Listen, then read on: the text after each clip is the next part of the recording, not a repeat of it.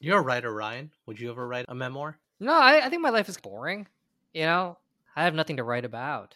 Definitely some people have lived more interesting lives than we have. But I think everyone's life has an interesting story. You just have to dig for it or reflecting and thinking upon the things that happened. I would say that my interiority is so tedious. I don't really want to spend too much time thinking about it. But I do feel like, I mean, like you're stuck in your own head all the time. I just don't feel like interested in unpacking it, which you could also say is just sort of like a lack of introspection. So who knows? Or a lack of willingness to introspect. What are you hiding, Ryan? What's behind there? Yeah, that's true. It's all of the children I've killed. Oh, wait, we're recording.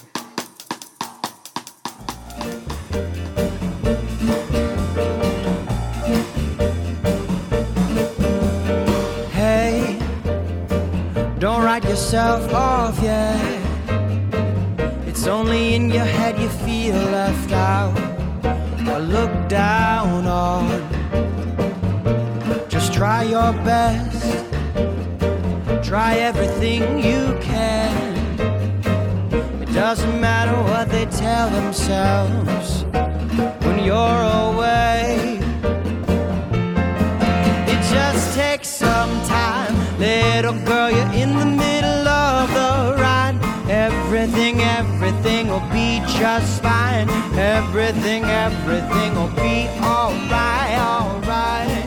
It just takes some time. Little girl, you're in the middle of the ride. Hey Ryan, have you ever wondered what it's like to be an Asian teenage artist coming of age in the suburbs of a big city with an unpredictable and often unbearable mother, while also saddled with a sense of regret and ennui? That sounds familiar. Because this is a story about your lived experience? I'm actually on good terms with my mom, Raman, I will have you know. But no, actually, I was referring to the fact that we've been reading a lot of stories about troubled teenage girls. Technically, Carrie was in her 20s, but as a father, I'm just trying to prep myself. Well, there's always boarding school. You can make her somebody else's problem. I went to a boarding school, for your information. Oh, good. So there's precedent. I'm Roman Segel. And I'm Ryan Joe.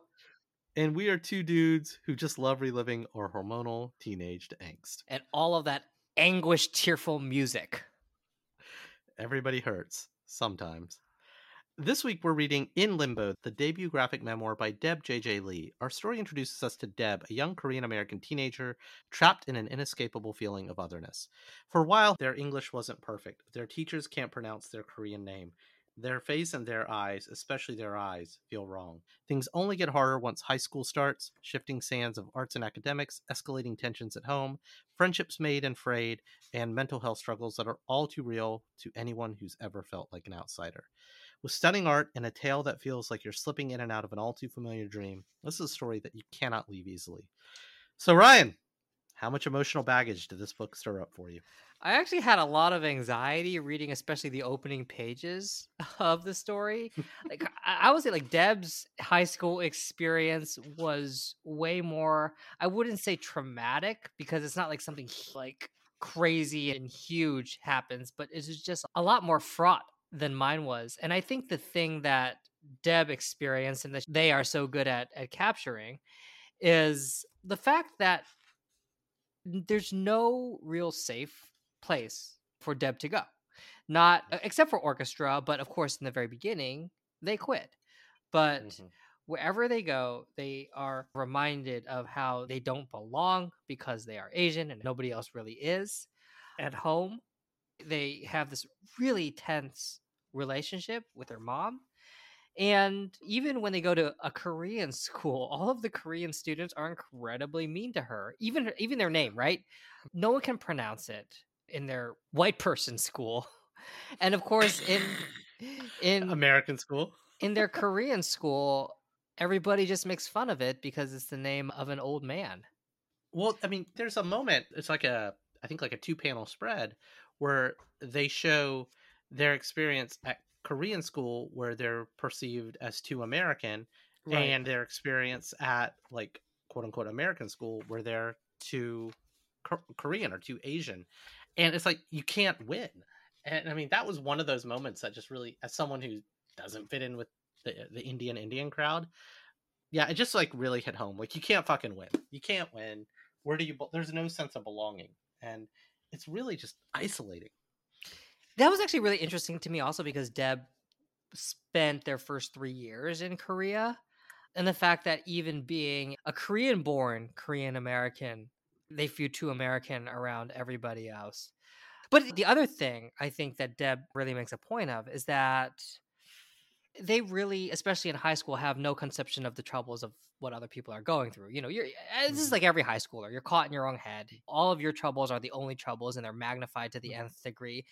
And Deb, in their memoirs, is very honest with that. And it's only towards the end where Deb starts to realize that some of her other friends and classmates who they thought might have abandoned them actually were going through their own shit that was probably just as bad as what Deb was going through, and Deb just wasn't aware of it because Deb was just caught up in their own head, which is sort of typical of teenagers. So, like, to the point of Deb feeling not really in touch with their Korean self either. One wonders, even in Korean school, if other people were feeling the same way, and Deb just wasn't aware of that.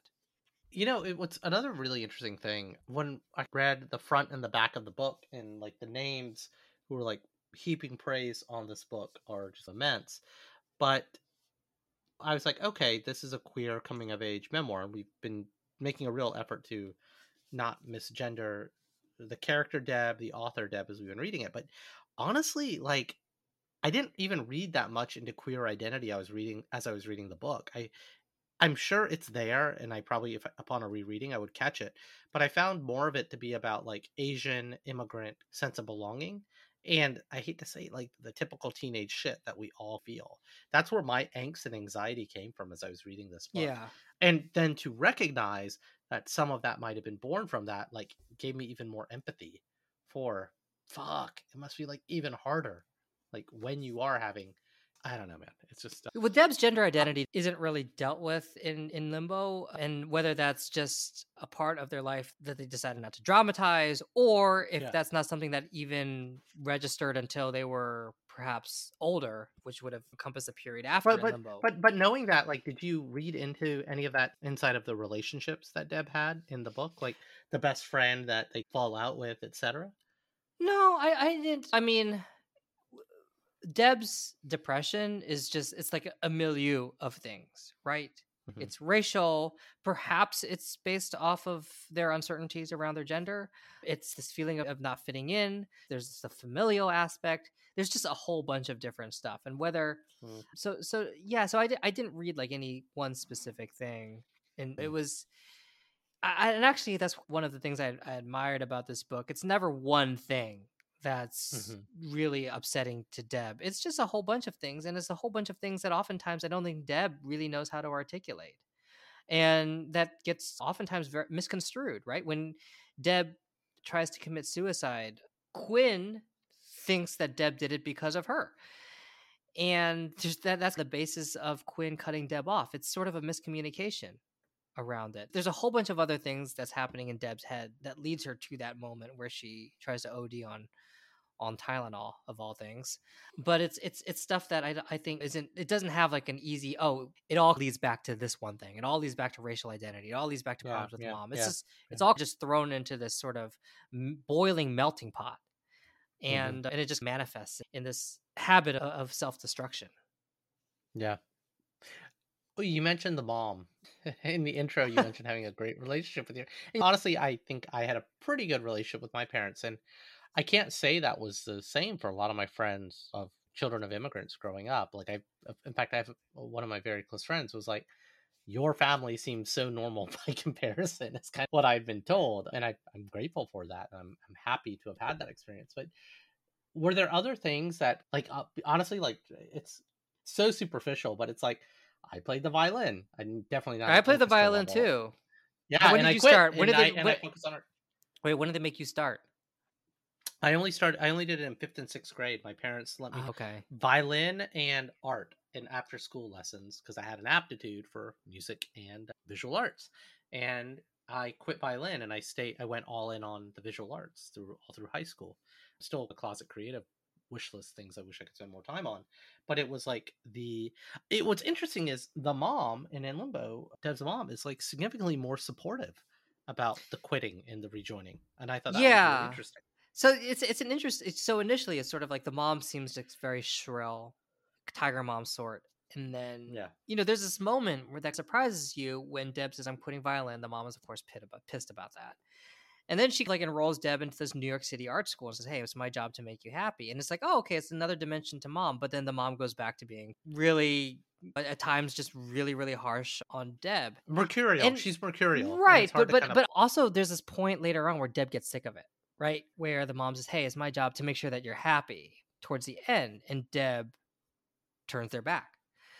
And it's sort of like this sign where she's just tired of this pattern of, well, she can articulate it also. Sometimes she's like the best mom of the year, and other times she's just really, really mean to her. And they're getting tired of that sort of cyclical pattern. And even in the Deb's afterwards on the mom comes down pretty harsh. I think Deb writes, "My mom has acknowledged her wrongdoings and accepts the content of the book as it is, and has sweetly requested that I, quote, make her look pretty," end quote. So even Deb's afterwards, it's definitely like, "Mom, you are wrong. You were mean to me." But I do think that Deb does, at least in the actual comic, tries to be generous about the treatment of their mom, despite having some very, very nasty dust ups. And I will say, have you ever told your mom to shut up, Roman? I don't want to put that in recording ever. I told my mom to shut up once when I was about Deb's age. I've done it. Oh, it did not. Oh, whack! It did not go so well. So I mean, that blow up that the mom has when Deb says "shut up." I don't know if you, if you're like, oh yeah. That's I remember that scene, that panel. Deb says "shut up." I'm like, and then all the drama happens on the next page. But even before I flip the page, I'm like, oh, I know, it's not you know where this is going. It is. You do not tell an Asian mom to shut up. To shift gears a little bit, one thing that it's worth mentioning, in most comic books, when someone's speaking in another language, you do the brackets thing so you can understand they're translated from whatever language. You see that in comics, whether it's Italian or Skrull. And in this comic, they do a fair number of that for like extended conversations that are in Korean. But there's moments where what Deb does is she actually writes the word in Korean. And I think to signal she only half understands the Korean that her mom is speaking. And oh, interesting. I was actually wondering about that. Yeah, that's interesting. Okay. Yeah, because remember, Deb she speaks, I'm going to misnumber this, they speak at almost like a elementary school level of Korean. And I kind of get that. Like, my Punjabi and Hindi is like way worse than Deb's Korean, but it shows their lack of understanding sometimes. But at the same time, every time I read it, I was like, oh, is the mom cursing? Like, is something so terrible being said that it's in Korean? But it's not that. It's okay. So one reflection upon the mercurial nature of Deb's mom. Obviously, there's a lot of reflection on my own immigrant parents and probably your own immigrant parents. But again, we've talked about this a little bit on the pod. I'm reflective of my own mercurial nature with my kids. Like right now, I've been suffering from like a major headache and health issue for the last week. Everything's fine. But as a result, I've been really like testy around my children, especially my 7-year-old daughter. So much so that I had to apologize in the morning as I was dropping her off. And upon picking her up, I gave her fair warning. Hey, honey, I'm not feeling that good. I'm going to be a little short-tempered. You're probably best to like leave me alone and let me get dinner made, etc. And I think a lot about the mixed messages that my mercurial grouchy nature sends to my children and what my daughter and son are going to remember me as. And reading Deb's interpretation, I'm like, maybe my daughter shouldn't go into the arts and draw a graphic novel about how I was in her youth. What's nice is at least you give her a heads up. Deb's mom doesn't seem to give her a heads up. You fuck up the kitchen, it's just... I think it's because I was thinking about this book. This morning I was thinking about this book and my reflections on this book. But that's a good thing, right? Because now you're thinking about how Deb's mom came across. And so if you're a parent, read this book. Read this book to understand. In a way, though, like, I appreciate In Limbo and also the Zoe Thorogood reread, It's Lonely at the Center of the Earth, because they're both really good at giving you a very clear picture about what's going on in the author's heads at the time. I Mm-hmm. mean, obviously, Mm-hmm. Deb's book is a little bit, probably about 10 years before, and Zoe's is a lot more recent, but Mm-hmm. I feel they both just create a really clear picture of the internal complexity of these characters, of the authors, frankly, during some very troubled times in their lives. And it's actually really cool to see this illuminated because it changed the way you interacted with your own daughter, Raman. Yeah. Graphic memoirs, I don't want to say worry me, but like I feel like not even graphic. Well, I mean, whether it's about deep personal experiences like Zoe Thorogood or Deb Lee, or even some of the like historical events we've read about, I think they hit and they resonate so much harder. To be clear, it's an artistic interpretation, but knowing that it's rooted in a truth and it's not a fiction makes the story punch a lot harder, especially in Mm, graphic memoirs. Because obviously, with film, I think I've talked about this about the comics medium before. With film, you're cycling through it, you're moving through time with the director, with the actors. With prose, you're just reading and processing, internalizing in real time. So you're moving through the pages. But with graphic novels, you can't help but pause and linger on moments. The moment that they told their mother to shut up, the right. moment that they didn't fit in. Like, it's like poetry in the sense that you can linger and frames and sequences can just like sit with you, and you're literally like, you take a screenshot in your head and you're left with it. That image burns in your brain a lot Uh, more in this medium, I think. it also feels, also the two you mentioned, Lee and Thorogood, because they're memoirs, you get a real feel for how complex and contradictory their mentalities often are. There's a richness to it that you wouldn't get if they were trying to project themselves into the heads of somebody else. In a way, because both Zoe and Deb are so in touch with their own emotions and how they're feeling, and are so talented as artists in bringing that to the surface and showcasing that in a graphic form. So it's both their own observations and their own sensitivities in their observations, as well as their ability to communicate that in a graphic form that really gives it a sort of unique power, I think. You're a writer, Ryan. Would you ever write a memoir? No, I think my life is boring. You know, I have nothing to write about. Would you? I mean, what do you think? Would you ever want to do something like this? I mean, I think there's a book I read recently called Storyworthy. I'd highly recommend it. It's by one of the Moth Grand Slam winners, if you've listened to the Moth podcast or the Moth Radio Hour. And I've been going through this exercise of effectively light journaling every day to write a story and a segment from the day for the past few months. And there's some other exercises like it's an exercise of recollection that gets you to dredge up old stories. And some of the stuff we've been reading on this podcast, my other podcast, where I talk with a lot of guests about their youth, and it dredges up a lot of experiences. I guess what I'd say, Ryan, is I think it's easy to say we've all led fairly boring lives. And definitely some people have lived more interesting lives than we have. But I think everyone's life has an interesting story. You just have to kind of like dig for it, or we have to dig for it, either as someone interviewing the other person or literally reflecting and thinking upon the things that happened. Is there enough Well, for a book? I don't know, because there's a talent to writing it as well. I would say that my interiority is so tedious. I don't really want to spend too much time thinking about it. But I do feel like, I mean, like you're stuck in your own head all the time. It is, to me, it's sort of boring because how you think. I just don't feel like interested in unpacking it, which you could also say is just sort of like a lack of introspection. So who knows? Or a lack of willingness to introspect. What are you hiding, Ryan? What's behind there? Yeah, that's true. It's all of the children I've killed. Oh, wait, we're recording.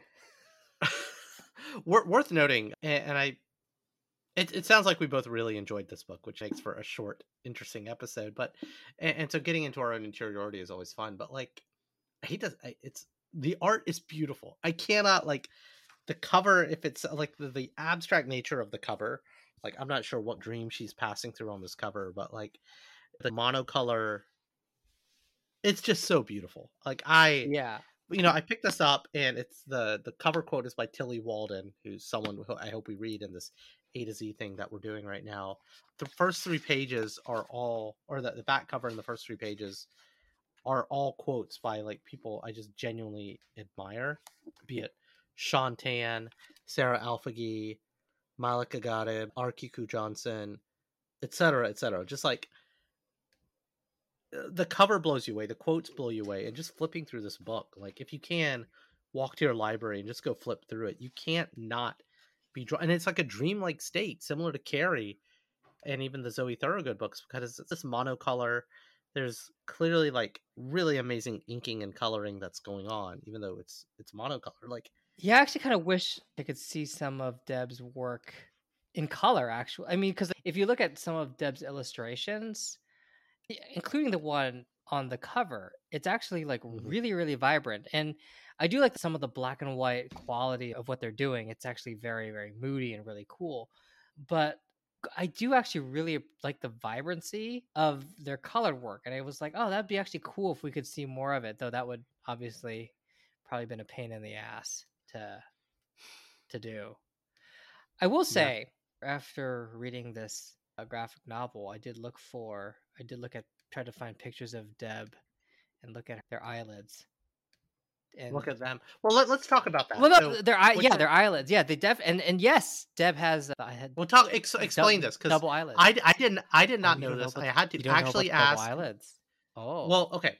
No. I know that most people have double eyelids, and we obviously all know that many East Asians don't have the something fold. epicanthic fold. Epicanthic Yes. fold. Yes. And so we're all aware of that. What I was not aware of, and I had to ask my Chinese American wife while I was reading this, like, is this a thing? Oh, Do people- yes. so- Does she have? so We can cut this part, but does she have the folds? No, my wife's not getting some form of surgery. No, So no. explain this. But okay. So some people, I have the folds, man. You've seen my face. Here's the thing, I am face blind. I don't pay attention to this shit. But explain to our audience, one, the eyelid thing, but more importantly, the commonly accepted practice in Korean culture. Explain this. It's not just Korean; it's like us other Asians also. But yes, Korean. Really? Sophie's staring at me now, blinking. That's my Sophie, wife. your Korean American wife. Yes. No, your Korean she's Korean wife. Korean. Korean. Yes. But Yeah. Wait, Your wife stares at you while you're doing your podcast? My wife like hides from me. Well, she heard me. upstairs. She heard me being like epicanthic fold, and she just rushed out of the room. It's like check. She's like, check it out. So the epicanthic fold is sort of like, for all you white people out there who take it for granted, is sort of like that. Black people too. Black people, Hispanic white, people too. Black, Hispanic people, Non-Asian people. Non-Asian. well, some Asians have it. I have it. It sort of like gives you that double eyelid, which basically makes your eye look wider. If you look at a lot of East Asian eyes, they have like sort of like a I guess they don't have that double eyelid, that line. It's a single right above. fold in the eyelid. It's a single fold, and that's not considered attractive.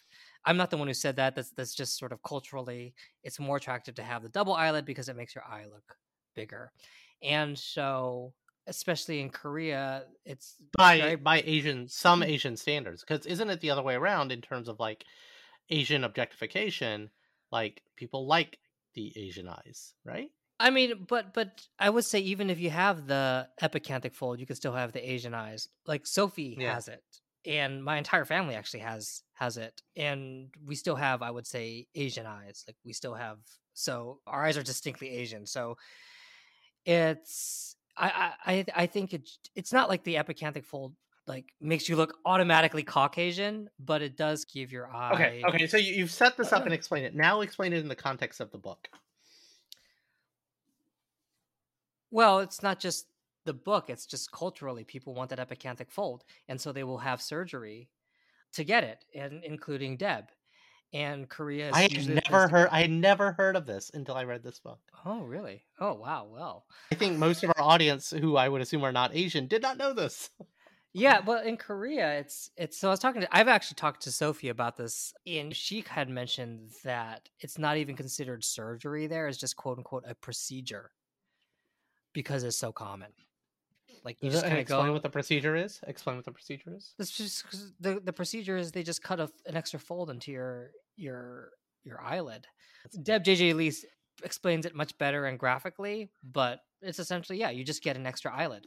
And this is like a major recurring theme of something she aspires to do, and their very close friend, who's American but is really curious and wanting to learn about not just Korean language, but That Korean actually, culture, yeah, that and actually wonders, really well, interested me. how could you do this? How could you do Quinn's this? reaction was interesting to me because, like, that's why I was talking to. I talked to Sophie about this last night. I was reading. It's not that big of a deal, right, Sophie? And Sophie was like, "No, it's like It's I the said, thing. It's the everyone thing to gets do. it. Yeah. It's a procedure. No one gives a shit. It's Yeah. just you do it, you go in, you get it, it's done."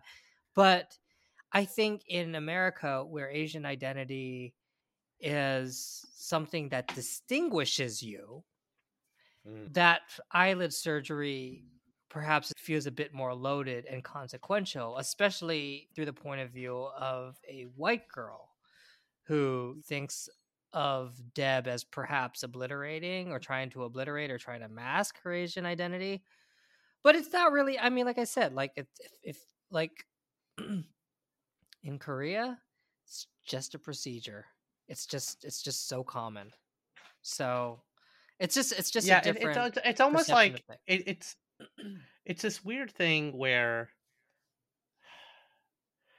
non-immigrants are like, you're so lucky. Why would you want to give it up? And it's like this lack of Well, acknowledgement I don't think anyone says of you're lucky to have the a monolid, but that no, would no, be a but new it's like, one. why would you want to give up your heritage when it's almost like it's sweet that you're saying it and trying to be an ally, but you clearly don't understand the need to fit in. We need to because of all the other passive aggressive bullshit that goes on. Like all It's of just our a it's needs to want to fit. Yeah. yeah, but I mean, it's a beauty standard that goes beyond just wanting to be white. I think it's a beauty standard that exists in Asia, and like I said, it's not like Asians don't have the double eyelid. A lot of Asians have it. It's just Mm. considered desirable for whatever reason. But to that point, though, like Sophie, she would dye her hair a lot, and then in Korea, and then she came here and she didn't realize that, oh, actually having black hair is considered unique, or maybe if not unique, it's sort of a distinguishing feature. But of course, when you're in Asia, everyone has black hair, so people are just trying to dye it a different color to stand out. But here, And that's worth not as noting, necessary. so my son too has not. My daughter has thick hair like me, Indian. My son has wispier hair. Like it's not that it's thin. It's just not as thick as mine, so it's closer to my wife's hair. But for a while, as his hair was growing, we were like, "Wow, it's brown!" But oh, it must be brown because we can kind of see his head underneath. But my son's hair is brown, and I'm like, "Where is this coming from?" It's very strange. Like two Asian people, and don't make the obvious mailman joke, but it's like literally, what is going on here? This is genuinely like really interesting that his hair is brown at this age. Like my Anyway. brother had curly hair for a while. No one in my family had curly hair, and then one day my mom shaved it off because it was summer and it was hot, and it grew back straight. Hair's just freaking weird, man. It's the ongoing mystery that no one's motivated enough to try to solve. So Ryan, I gotta ask my next to last question. Would you recommend In Limbo to someone to read? Oh yeah, I definitely recommend In Limbo. It's just it's a really honest story. It's one that I feel creates just this really interesting portrait of Deb during a particularly fraught time in their life. And the art is beautiful. Also, I think that Deb has a very unique aesthetic, and their art is not like really. I think anyone who's working today. So yeah, absolutely. How would you? Would you? I think the answer is Yeah, yes. I mean, I think unequivocally, this is one of those rare episodes where we're on the same page about how much we like this book for different reasons, but a lot of the same. But I think I'm going to put my other podcast, Modern Minorities, hat on and probably air this episode in that feed at some point. Like, this book is the perfect Modern Minorities read. If you want to understand not just the Korean American experience, and absolutely there were learnings for me, and even while there's not a lot of queer identity stuff in here, I think if you read between the lines, you can try to sense the feelings that she's having, even though it's not articulated of why. But I hate to say it, like there's so many things that rang true for me as an Asian American growing up in this country. I think she even spent a few years growing up in the South. I think it was Alabama. And some of those things were like just So actually, I was actually wanted to ask you about Deb's experiences in Alabama and how it gelled with yours. Oh, it's 1,000% accurate. It barely scratches the surface, but in those few panels, it's just an earned authenticity of what to expect, and some of that is because it's just like, and it's all humans. Like I'm just as ignorant about certain things, but I have the ability to try to catch myself on it, be it pronouns and misgendering. And I, at the same time, like, I just think it's not a monoculture anymore, for sure. The world is different than it was 40 years ago. But her experiences 20, 30 years ago were in the limited panels that day showed. And someone I want to reach out to have a conversation with on my other podcast, right? As with a lot of these authors that we're reading. They had an authentic experience in Alabama that rang true to what mine was, I guess, is the short answer. But you also got to ask me another question, Ryan. Oh, well, Ryan. I mean, okay, we've read some really heavy shit for these last 3. Yeah, we're gonna take it. So we're gonna be really nice. Please tell me. Please tell me, Ryan. Well, bring it up a notch. Next week, we're gonna just cheer you up a little bit, because we're gonna read the first ever graphic novel to win the Pulitzer, and that is Mouse by Art Spiegelman. Published. Oh, is that like about cartoon mice hanging out with, with cats, right? Cartoon mice hanging out with like a little Tom and Jerry sort of cartoon. I don't know why people are trying to ban it. Anyway, as we all know, Mouse is about the Holocaust, and it's basically Spiegelman interviewing his dad about his experiences as a Polish Jew during the Holocaust. And through the 80s and 90s, Spiegelman turned that into a comic that was originally published in the comics journal Raw. And we're going to read Mouse 1 and Mouse 2. So the entire shebang. The Mouse cinematic universe? The Mouse cinematic universe. I'm sure it's going to be a cheerful one, but an important one. I think Mouse it's like goes on and off the ban list. And I think it's back on it for some stupid reason. So fuck them. We're going to read it. I'm just looking at our spreadsheet of everything we're doing in this A to Z thing. It's pretty dark. I mean, there's a little humor coming up, but like, this is, I don't think we read a really happy book for a while, right? I don't think, maybe we'll try to read a happy one at some point. And that's our show. Like what you heard? Be sure to share with a friend, subscribe, and leave us a review wherever you get your favorite podcasts. See lots of pretty pictures of the books we read at qtdcomics.com. And since we're sure no one's listening, prove us otherwise. Shoot an email over to say what I got right and what Ryan got wrong. qtdcomics@gmail.com. Give you a social media handle, but we're old, and that feels like too much work. I'm Roman Segel. And I am and have always been Ryan Joe.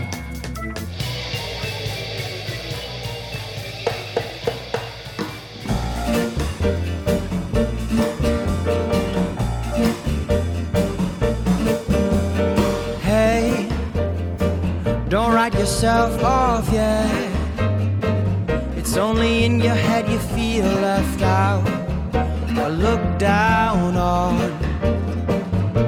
Just try your best. Try everything you can. It doesn't matter what they tell themselves when you're away. It just takes some time. Little girl, you're in the middle of the ride. Everything will be just fine. Everything will be alright. It just takes some time. Little girl, you're in the middle of the ride. Everything will be just fine. Everything will be alright. Hey, you know they're all the same. You know you do it better on your own, so don't buy it. Gotta live right now. Just be yourself. It doesn't matter if that's good enough for someone else. It just takes some time. Little girl, you're in the middle of the ride. Everything will be just fine. Everything will be alright. It just takes some time. Little girl, you're in the middle of the ride. Everything will be just fine. everything, everything will be alright, alright, ooh, alright.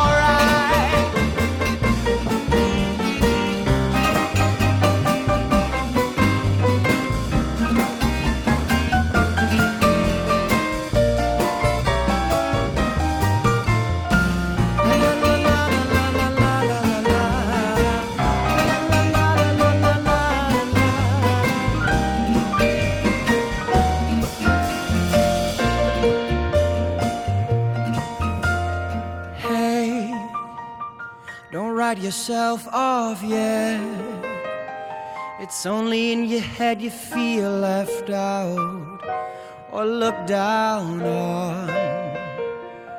Just do your best, do everything you can. Don't worry about their bitter hearts are gonna say.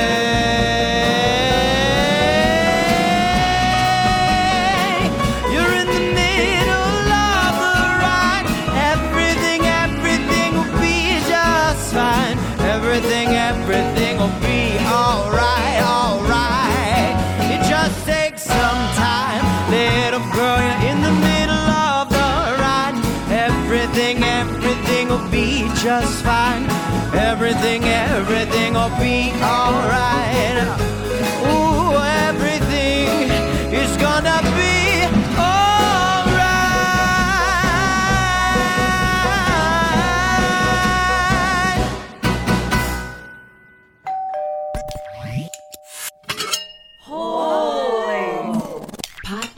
Potluck.